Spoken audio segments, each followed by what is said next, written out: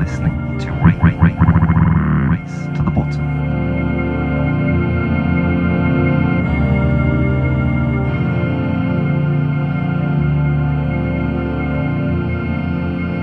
Hello and welcome to another episode of Race to the Bottom with me, your host Joe Harmon. This week's episode is a follow-on really. After my interview with Miguel Delaney, I really wanted to follow it up with almost a continuation of the topic of the Twitter bots that I broached with Miguel. And so I got in touch with Mark Owen Jones. Mark is an assistant professor of Middle Eastern Studies at the Hamad bin Khalifa University in Qatar. Now, Mark specialises in digital humanities, in social media disinformation, and he did a tremendous thread last week on the rise of fake Twitter accounts that were set up in lieu of the Newcastle proposed takeover by Saudi Arabia. All of a sudden, Twitter has seen a number of accounts set up featuring the Saudi Arabia flag, featuring the hashtag NUFC, featuring hashtag MBS. So all of this plays a role in what I feel distorts the narrative of very difficult topics to broach, such as the Saudi takeover of Newcastle and the element of sports washing that Saudi Arabia's PIF fund is enabling through the purchase of Newcastle United.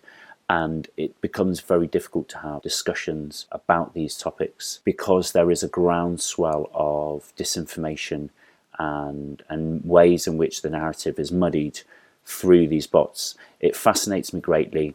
If you do want to explore more, please follow Mark Owen Jones. He's on Twitter as @MarkOwenJones. There are a number of other notable researchers out there, people like Caroline Orr and Elliot Higgins of Bellingcat. They are all specialists in this field. I am not, and I'm super excited to speak to Mark about this topic. Hope you enjoy the interview.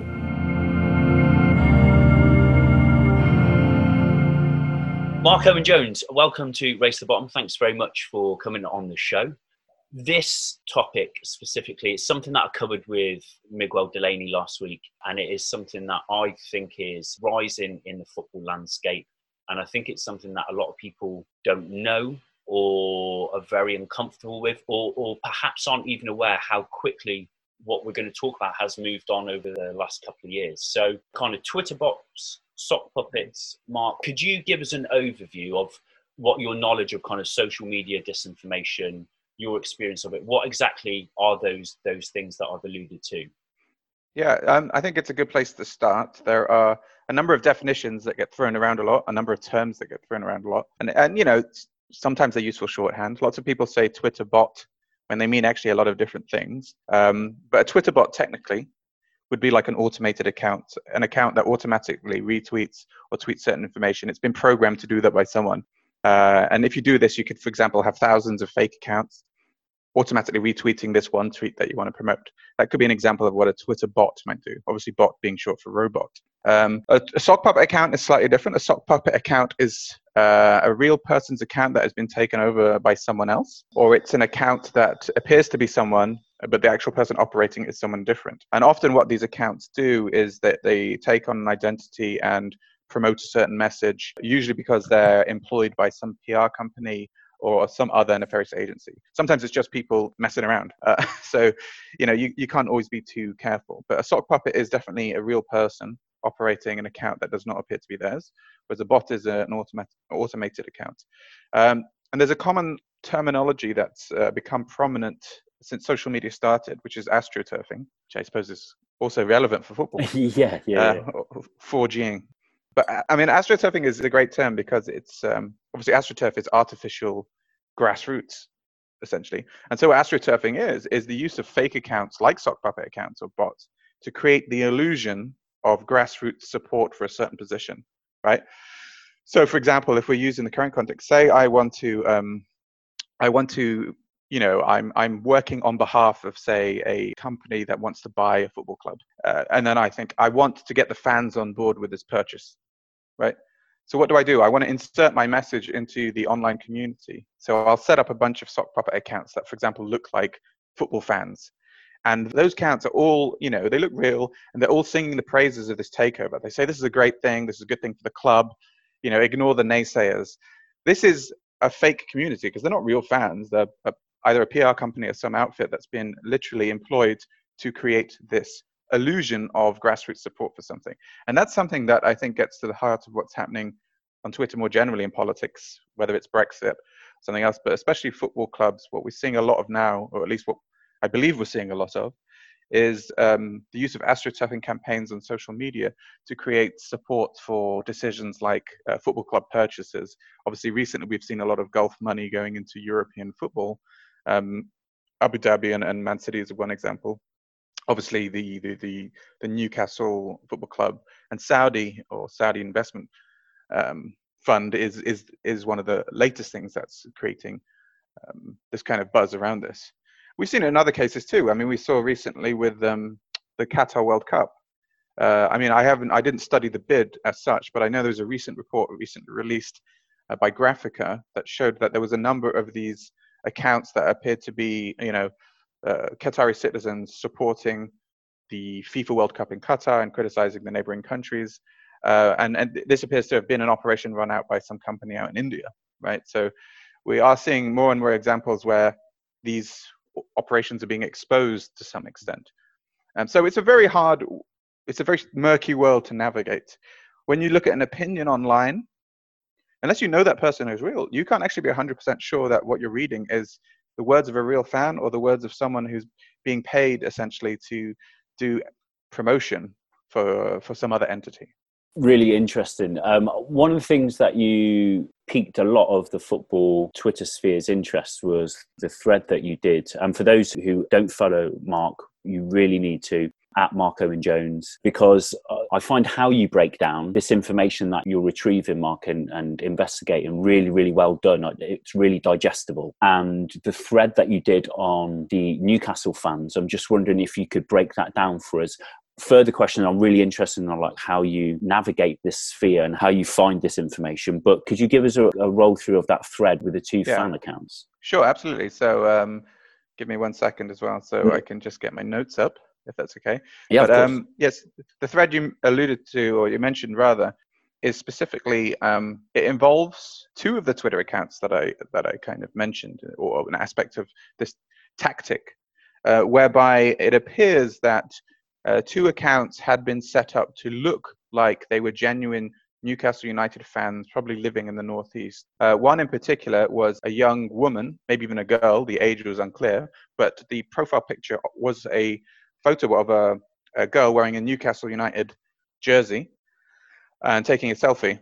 And her name, I believe, was Georgia. So Georgia, it sounded like a very plausible name for someone who might, be from the UK or North America. And it was very strange because this account, which had been set up again in April 2020, so it was a new account, was tweeting about the Newcastle takeover bid. And she tweeted a tweet that involved, in this case, the Emir of Qatar, who, for all intents and purposes, and it was a picture of the Emir of Qatar, apparently from his cell phone that had been procured in a potentially illicit way, taking a selfie of himself topless. I know this sounds very strange, but I'm going somewhere with this. And she said, so ugly, right? So this Twitter account of what, let's say, an 18-year-old girl from the Northeast tweeting about the Newcastle takeover, also tweeting a picture of the Emir of Qatar, again, not ostensibly involved in the Saudi takeover bid, saying so ugly about this guy she might not know. Firstly, in itself, that's interesting because this image was iconic of a political crisis that broke out in the Gulf region 2 years ago, where Saudi Arabia, Egypt, Bahrain, and the UAE cut off ties with Qatar. And part of this campaign was spreading propaganda and disinformation about certain aspects to do with Qatar, whether it was Al Jazeera and Qatar's media, to also criticizing the ruler, right? And a lot of the time, this photo, a topless photo that had been, I think, taken from a hacked device, was being circulated, right? So this was very common back there 2 years ago. So lots of people, at least my colleagues who study the region, because remember although I do media studies and digital humanities, my background is as an Arabist, Arabic studies politics of the region. So, this was a very unusual move that this picture then was circulating again.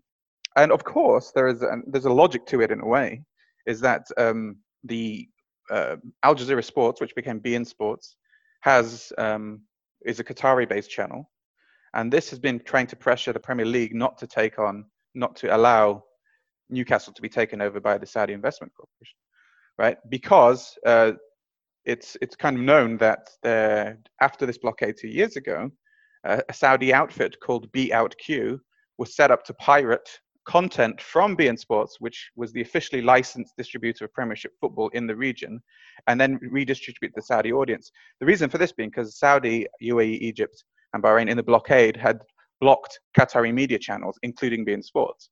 So there's a political cost here for Saudi. They didn't want their population to not be watching football because football is very popular in most countries, especially in the region, right? So they created this pirated station, right? And so the Qataris have been lobbying the British to try and do something about this. Philip Hammond, I think a year ago, when he met Mohammed bin Salman in Saudi Arabia, actually raised the issue of this piracy because the Premiership obviously don't want their product that's being purchased legitimately to be then pirated. So I think he was the Chancellor then, brought it up in this meeting. So this is a known issue. So this is how the Qatari connection somehow involved. But again, it's still a pretty tenuous link, I think, for a young Geordie fan to be tweeting a topless photo of the Emir saying "so ugly." Now that's strange in itself, but what was also strange is that two identical tweets of the "so ugly" with a photo of the ruler of Qatar appeared, one from this Georgia account, one from another account that also appeared to be a group of, I think, British women wearing the Newcastle top. So the question is, why would these two different accounts on Twitter tweeting exactly the same text, "so ugly," with a photo of the Emir? Well, what my experience in analyzing Twitter has usually shown me is that this is a good example that someone who's running one of these astroturfing campaigns has made a mistake of some kind. They've created accounts to create the illusion that there are real fans tweeting on these issues. And somehow, if they are operating multiple accounts from TweetDeck or another platform that allows you to send tweets from multiple accounts but from one device, you can make these kind of mistakes. So my theory in this case is that someone had sent out the same tweet from different accounts. And what that did, it obviously showed that there was some strange connection between these two brand new accounts. Soon afterwards, one of the accounts had that tweet deleted. The image changed from a picture of this young woman from Newcastle, or the Northeast, presumably, to a picture of, it was the Newcastle United's logo, and the account name suddenly was in Arabic. And the content of the account was then suddenly being tweeted in Arabic. And all the previous tweets from that account had been scrubbed. Now, in both instances, both the account names had MBS, Mohammed bin Salman, in the Twitter handle, right? So suddenly the initial project, whoever set these accounts up, was to create these kind of Geordie fans that appeared to be celebrating not just or encouraging the takeover, but celebrating Mohammed bin Salman, the sort of de facto ruler of Saudi, which again is a very odd occurrence and also indicative of the kind of Twitter activity you see in the Middle East. There's essentially a lot of propaganda around Mohammed bin Salman. A lot of Twitter accounts sort of praise him, lionize him, have pictures of him, have accounts. So to see those accounts suddenly in the English kind of football Twitter sphere was very suspicious. And again, it's indicative of things that we've seen before. You see these massive hashtag campaigns on a certain issue. You know, for all intents and purposes, the NUFC takeover hashtag was likely dominated by a substantial number of these accounts that probably claimed to be real fans, but weren't. At the same time, there's obviously going to be a lot of legitimate accounts using that hashtag. The problem is the aim of this kind of propaganda. How many people do you think you need? This is a rhetorical question, but feel free to answer it. No, go on. How many people do you think you need operating fake accounts? Would you need to infiltrate the discourse of an entire legitimate community? Yeah, it's what I keep thinking about. I don't know. This is the thing. I mean, like, let's say if I was paid full time to set up accounts, I could set up a lot of Twitter accounts in one day. I mean, I'd still have to get a new email address. And in theory, you know, it's harder if you don't have unique telephone numbers. But if you had the resources like a lot of these companies do, and we know for a fact that a lot of, especially high-level operations like this, they just get mass-produced SIM cards from, say, China in order to help create unique social media accounts. You know, I could set up 5 or 10 Twitter accounts, or I could buy, because there's a market for second-hand Twitter accounts, I could buy access to hundreds or thousands of accounts. I could, as an individual person, could operate potentially 10 of these accounts myself. And if I'm doing that from 9 to 5 as a job, I am producing a lot of content because I'm not just then your casual tweeter who might tweet, I don't know, 2 or 3 times a day, then not tweet for a few days. I am literally tweeting every day, multiple times from multiple accounts. In many ways, I am the one defining the conversation. And if I can get my talking points or the talking points of whoever has hired me into a real community of online users, then that's dangerous. And I'm increasing the odds of doing that by simply producing a lot of content online, dominating the discussion online.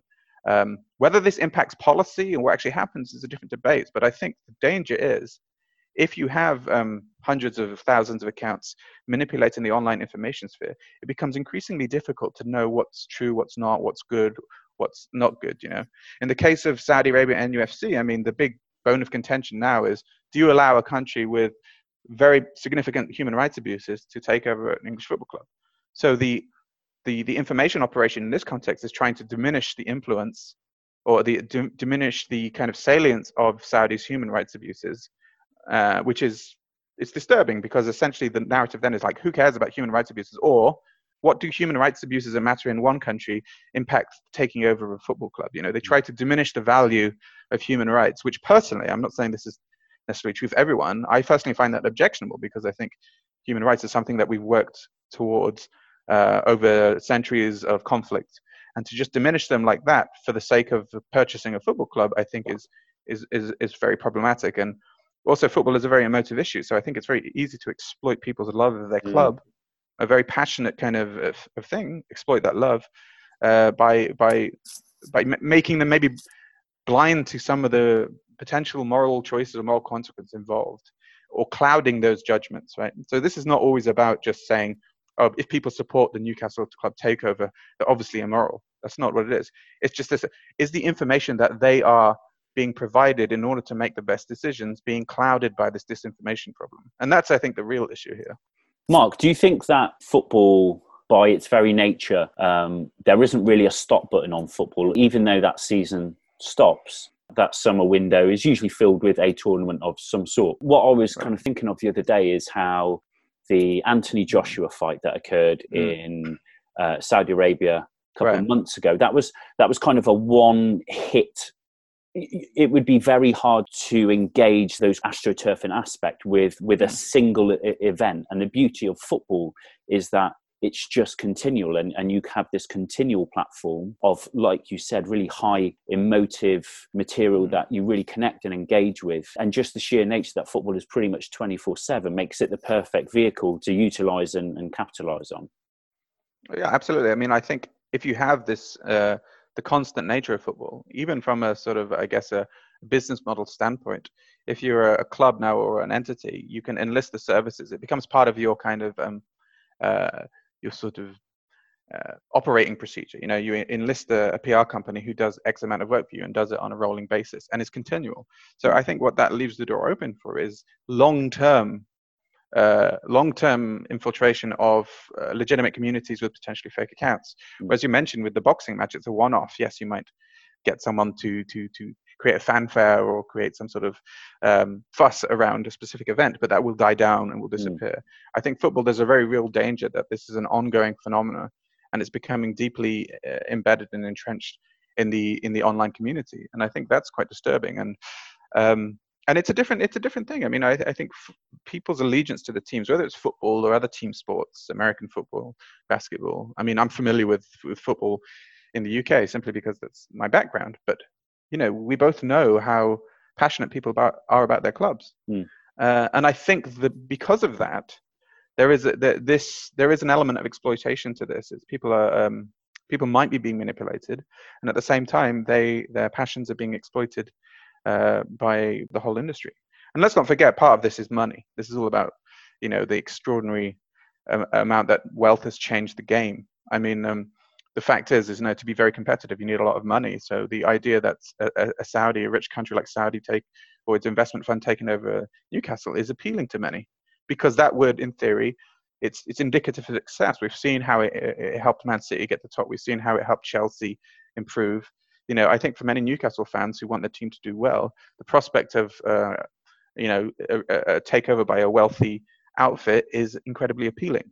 So they will be looking to try and potentially justify that move And these online propaganda outfits will be there trying to appeal to that instinct to want this to happen. And I think that's where the manipulation kind of comes in. How do these outfits set up then, Mark? You talked about some of them being in India. It's an aspect of the field that I wonder and hypothesize about. It's an important question. I mean, the important thing about this world, it's a murky world. And it's still very little is known about it. So it's like the Cambridge Analytica scandal. These kind of things are happening all the time, but it's only every so often that we get an insight into how these kind of things work. So what we know about these kind of social media disinformation campaigns, if we look at known ones, is that often it's almost like a call center, right? Let's take the India example. It'll be people, sitting in front of their computers in a large office, potentially hundreds of these people just running social media accounts all the time, constantly, like a call center would take calls. And that would be a bigger operation. A smaller operation, it could be, it could be people working from home. When you see those dodgy ads, want to make this amount of money a day, phone this number. It could be someone just working from their home, doing it freelance. We know that there's operations like this in Macedonia. We've seen them in Poland. These operations can range from 10 people to hundreds of people. It's big in the Philippines now too. We know that in Russia, there's the Internet Research Agency, which employs loads of former journalists, dozens of former journalists to operate these fake accounts out of a specific office. So it depends on the country, it depends on the scale, but it's like anything. There's big outfits, there's small outfits. But I would certainly say that, what I think is interesting in, say, a country like India, which has the infrastructure for call centers, as we know, because so much of what happens in the UK is outsourced to these call centers. I think what that suggests is that there's going to be a growing industry of these call center type operations that also exist as PR astroturfing operations. And that's facilitated by the fact that many Indians speak, English. So language is obviously an element to this as well. The same is true in the Philippines, where we've seen these huge campaigns. The election of Duterte was often cited as one of the factors that was cited in his success was these huge astroturfing campaigns on social media. No way. Wow. Yeah, so it's hard to determine whether they actually had a direct role in the success, but they were very, very active in smearing the opposition or trying to bury criticism of him. So, and this is what is said of Brexit and the election of Trump. There's a lot of talk about the kind of use of suspicious accounts by the Russians, Chinese, Iranians, others, to try and create this fake illusion of public support for certain positions. This is simply happening with football too. It's a service offered by PR companies that is scalable, and it's applicable to any sort of situation where you might want to try and increase the popularity of a certain position, whether it's the takeover of a football club or the promotion of a certain political candidate. How do you investigate this information, Mark? Reading your threads, your breakdown of like the radars, the linking and the mapping of keywords. How do you go about that? So it depends. Most of my research focuses on Twitter. Twitter has an open API, which essentially means you can download a certain amount of Twitter data, right? So what I tend to do, I look at usually hashtags, and I look to see who is tweeting on a hashtag, to see if I can see patterns in behavior that would suggest some sort of suspicious behavior. So I'll give a fairly relatable example. Say if I download 20,000 tweets on a hashtag, say the hashtag's NUFC takeover, right? When I download those tweets, I have a certain amount of information. I have the content of the tweet, I have the time of the tweet, I have what hashtags are in it, and I have certain information about the users, the accounts, right? And one of the crucial bits of information that I've been using is the date the account was created. So, for example, say if you have 20,000 sorry tweets, to jump in, Mark. Is that because? Yeah, no, that's fine. Is it because that can't be faked? Because I know location, you can just type in location. Sure. But absolutely. So location is you can put whatever you want in there. Yeah. Account creation date you can't fake if you're taking it direct from the Twitter API. And one of the reasons why it's interesting is because, say if I have 20,000 tweets on the hashtag NUFC takeover, and these 20,000 tweets have been produced by, say, 5,000 accounts, because maybe one account tweets 10 times, another account tweets 3 times, right? So then I analyze these 5,000 accounts. I see, I just plot it on a graph. When were these accounts created? And we know Twitter's been around since about 2006. Right? If I suddenly see that the average amount of accounts created per month is 200 since that time, but then I see in 1 month, we've had 1,000 accounts created, and like 500 of them are created on one day, and all those accounts happen then to be tweeting on the same topic, that is already an indicator of an anomaly. That to me suggests two things. One, maybe there was something that happened on that day that led people to join Twitter. Two, someone hastily set up or was asked to set up a network of accounts to create an astroturfing campaign. And more often than not, that is the reason. It's people, some entities like, right, set up 500 accounts because we need to tweet on this hashtag. And so what you do, you see these spikes or anomalies in the accounts that enable you to make an educated inference that something suspicious about those accounts. And then you can check the individual accounts and you can look at the histories, because often they've been tweeting about the same things, even if it's not the NUFC takeover. Because if I'm a company operating fake accounts, one day my client might be the Saudi investment fund. The other day it might be some other company who wants me to advertise a product. But if I see this collection of accounts all created on the same day with a similar tweeting history, then I know that there's probably something suspicious at play. So that's one example of how it might be determined. There's other things as well. If I did a network graph to see who is tweeting who, you can, for example, look at the behaviors of these accounts. Like if an account has tweeted 300,000 times, that is what might be known as spammy behavior. That account is tweeting so much that it would suggest that whoever's running it is either doing nothing else with their life, there's an element of automation, or is being paid to do it simply because they're promoting so many messages. Can there's accounts lots of different things. Have both, Yeah. Mark? Can accounts have like semi-automation and a manual user? Absolutely, yeah. So this is there've been studies done that try to determine whether an account might have both, and it is perfectly possible. The problem is Twitter in theory will remove automated accounts or accounts that they believe to be automated. And they're getting better at this, but it's still certainly not foolproof. I think the biggest worry we have now is the fact that there are real people operating accounts. So sock puppet accounts, I think, are going to be a bigger problem than bots, simply because if I'm a human using an account, then it's going to be hard for an algorithm to determine that I'm a bot.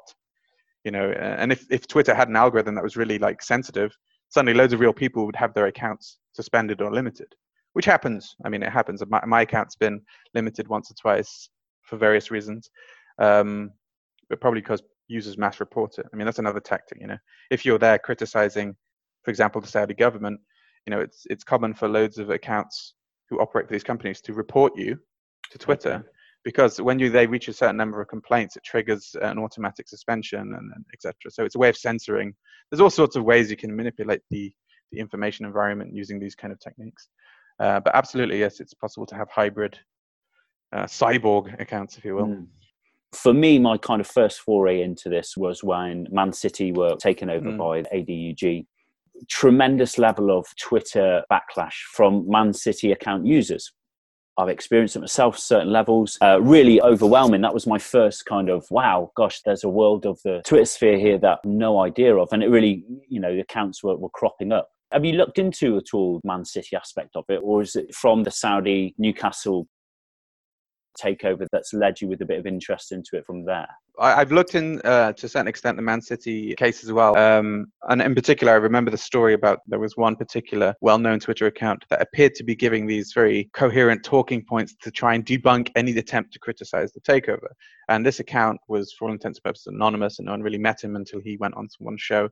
That to me fit the bill of this kind of classic information operation. Someone potentially working for a PR company is giving these very scripted lines and then infiltrating the kind of legitimate community to give these talking points that can be then used by real people to defend anyone criticizing the takeover. The fact that this account that became so prominent was also kind of anonymous, I think, was a big element of suspicious for me. And also the number of new accounts that cropped up were also suspicious. But I think one of the interesting things about this type of behavior is the aggression that I think was characteristic of a lot of this activity. I mean, don't get me wrong, I know people can be very emotive about sport, and football fans could be very genuinely passionate, and that might encourage them to act in certain ways. But what I would see, certainly with the Man City case, is lots of journalists being attacked by multiple accounts. And this is the kind of behavior I've seen since 2011, particularly in the Gulf, where I studied social media intimidation and trolling. Very aggressive accounts with very kind of dubious provenance, attacking people, attacking journalists, attacking human rights activists online in large numbers. And that to me was indicative of some sort of influence campaign. I don't know how organic it is, but at the same time, it's very possible that you could, like I said earlier, you could have a few people operating like a PR type accounts, basically feeding these talking points to a legitimate community, emboldening a real community with these kind of relatively strong talking points, and then having them go on the offensive, because that's how to have a successful campaign. A successful campaign isn't one that really clearly appears to be some sort of PR campaign. A successful campaign is one where you can actually get real people, legitimate fans, organic people, to take the message that you want them to take and then spread it through the community. So the point at which the PR starts and at which the organic community starts becomes increasingly blurred in this kind of analysis. But I would certainly say that in the Man City case, a lot of the accounts that I saw, these anonymous accounts spreading certain talking points, appeared to fit the bill of maybe some sort of agency trying to shape the narrative by inserting it into a legitimate community. And I think that's part of the problem. I mean, the bigger problem here is that Twitter's verification system is terrible. So anyone could set up an account without having to really prove that they are who they say they are. So the system itself lends itself to this kind of abuse. Is there any hope for it to be managed, for Twitter to be able to get a hold of these accounts? By the sounds of it, it doesn't. I think I'm very cynical, as you know. I mean, if I was to be positive, I know Twitter have done some things more recently to change it. But I was in Brussels at this. It was a big workshop to try and determine the EU's policy towards disinformation. And one of the things that was interesting is Facebook. Someone from Facebook was there and attended. The person from Twitter actually refused to attend. Right. No. Again, which was telling, and not all social media companies have the same attitude towards this. And I think one of the things that could be done, I mean, you can't solve this problem 100%. One of the things that could be done would be to have a more strict verification system, right? People should have the choice to be verified, which did happen for Twitter for a few years, and they stopped it for some reason. That would at least allow people like you and me to sort of say, well, I choose, I'm not anonymous online, I choose to have a verified account. And that would allow someone else to be like, okay, I don't know this Mark guy, or I don't know this Joe guy, but at least I know that they've somehow verified and they're probably real. It means I could then dismiss all the anonymous accounts that are just cropping up out of anywhere if they choose not to be verified. I mean, some people have very good reasons to want to hide their identity. I understand that. But at the same time, people need to be given a choice. It needs to be an opt-in system, not a form of just bestowing this kind of privilege of confirming identity to a certain community of sportsmen or, athletes, celebrities, politicians. At the moment, it's very exclusive, and it creates this tiered system and a sort of underbelly of just chaos, as it were. But that's one thing. I mean, at the same time, unscrupulous companies operating these power operations are also part of the problem. Let's not forget, a lot of these companies are British or American, and they sell their services. Bell Pottinger, we've heard, classic example. They basically riled up race problems in South Africa, because they were doing their job of trying to promote a certain client. And we know a lot of these companies work for Gulf regimes, offering God knows what type of services. So I think countries like the UK certainly could be more transparent, or demand more transparency from certain operations, PR operations like Linton Crosby. We know, for example, Linton Crosby, the team that helped get Boris Johnson elected, have also been working for the Saudi government to try and create astroturfing campaigns on Facebook to promote Mohammed bin Salman, right? This is only found out through investigative journalism. It's not like this company has to go and sign a register and saying, listen, we're working on behalf of this company. So there's a lot of manipulation and deception that happens perfectly legally and from the respectable kind of offices of Mayfair and Washington, D.C. that also need to be tackled. There's a whole ecosystem, and it's not just the social media companies. And it's not just the kind of the people doing the legwork in these call center type operations in India. There's always the respectable face of this deception sitting somewhere in London, probably. Absolutely. I felt like I first encountered it when Trump got to power. Like Caroline Orr had done some work on it, and then Bellingcat's work kind of touched on it a little bit again. So I felt like way far away from my sphere of living. And then it was smaller again, kind of with Brexit. I was like, okay, and now it's in my sphere of my life, where football is my true love. But I think it's most dangerous in the football context, because actually, if you're infiltrating real communities of people, there's very much a danger that you're getting to the kind of sort of the crux of communities in the UK, and I think that's quite scary. Yeah, it truly is. I just want to say massive thanks, Mark. Thanks a lot, Joe. It was a pleasure. To speak to you again in the future, if possibility, and time to allow for different topics. But thanks. just want to extend a tremendous thank you to Mark for what I found a really riveting, deeply fascinating conversation about something which, like Mark said, is very clearly going to continue to affect the world of football. And one of the things that I picked up on from what Mark was saying is that not only is this astroturfing disinformation campaign going to continue with football, is that Mark felt that it's a field where people can be deeply affected because sport is such an emotive thing. For the mass populations of the world, football is at that pinnacle, and it means that people can be tapped into on a really deeply emotive level, and those narratives that wish to be embedded into the football landscape for grander schemes can occur. And I do think it's frightening, and I do think we need to be aware of it, and the more people that are aware, the better armed we are to combat it. I think it's so important with the NUFC takeover at the moment that Newcastle fans familiarise themselves with the fact that many of these accounts supporting the hashtag NUFC, having the Saudi Arabia flag on it, not only are they perhaps not the people that they say they are, but they're also more than likely behind a campaign that is deliberately designed to distort narratives and deliver misinformation. As always, you can find me on Twitter using the hashtag NUFC takeover. No, not really. I'm on @Ginola's Left Foot, which is my personal account. I'm a real person. Or @RTTB Podcast, Race to the Bottom Podcast. You can reach me on both of those. You can also check out the Race to the Bottom website, racetothebottom.net, and subscribe via iTunes or your audio platform of choice. Massive thank you to all 7 of my listeners, and hope to speak to you again soon. You are listening to Race to the Bottom.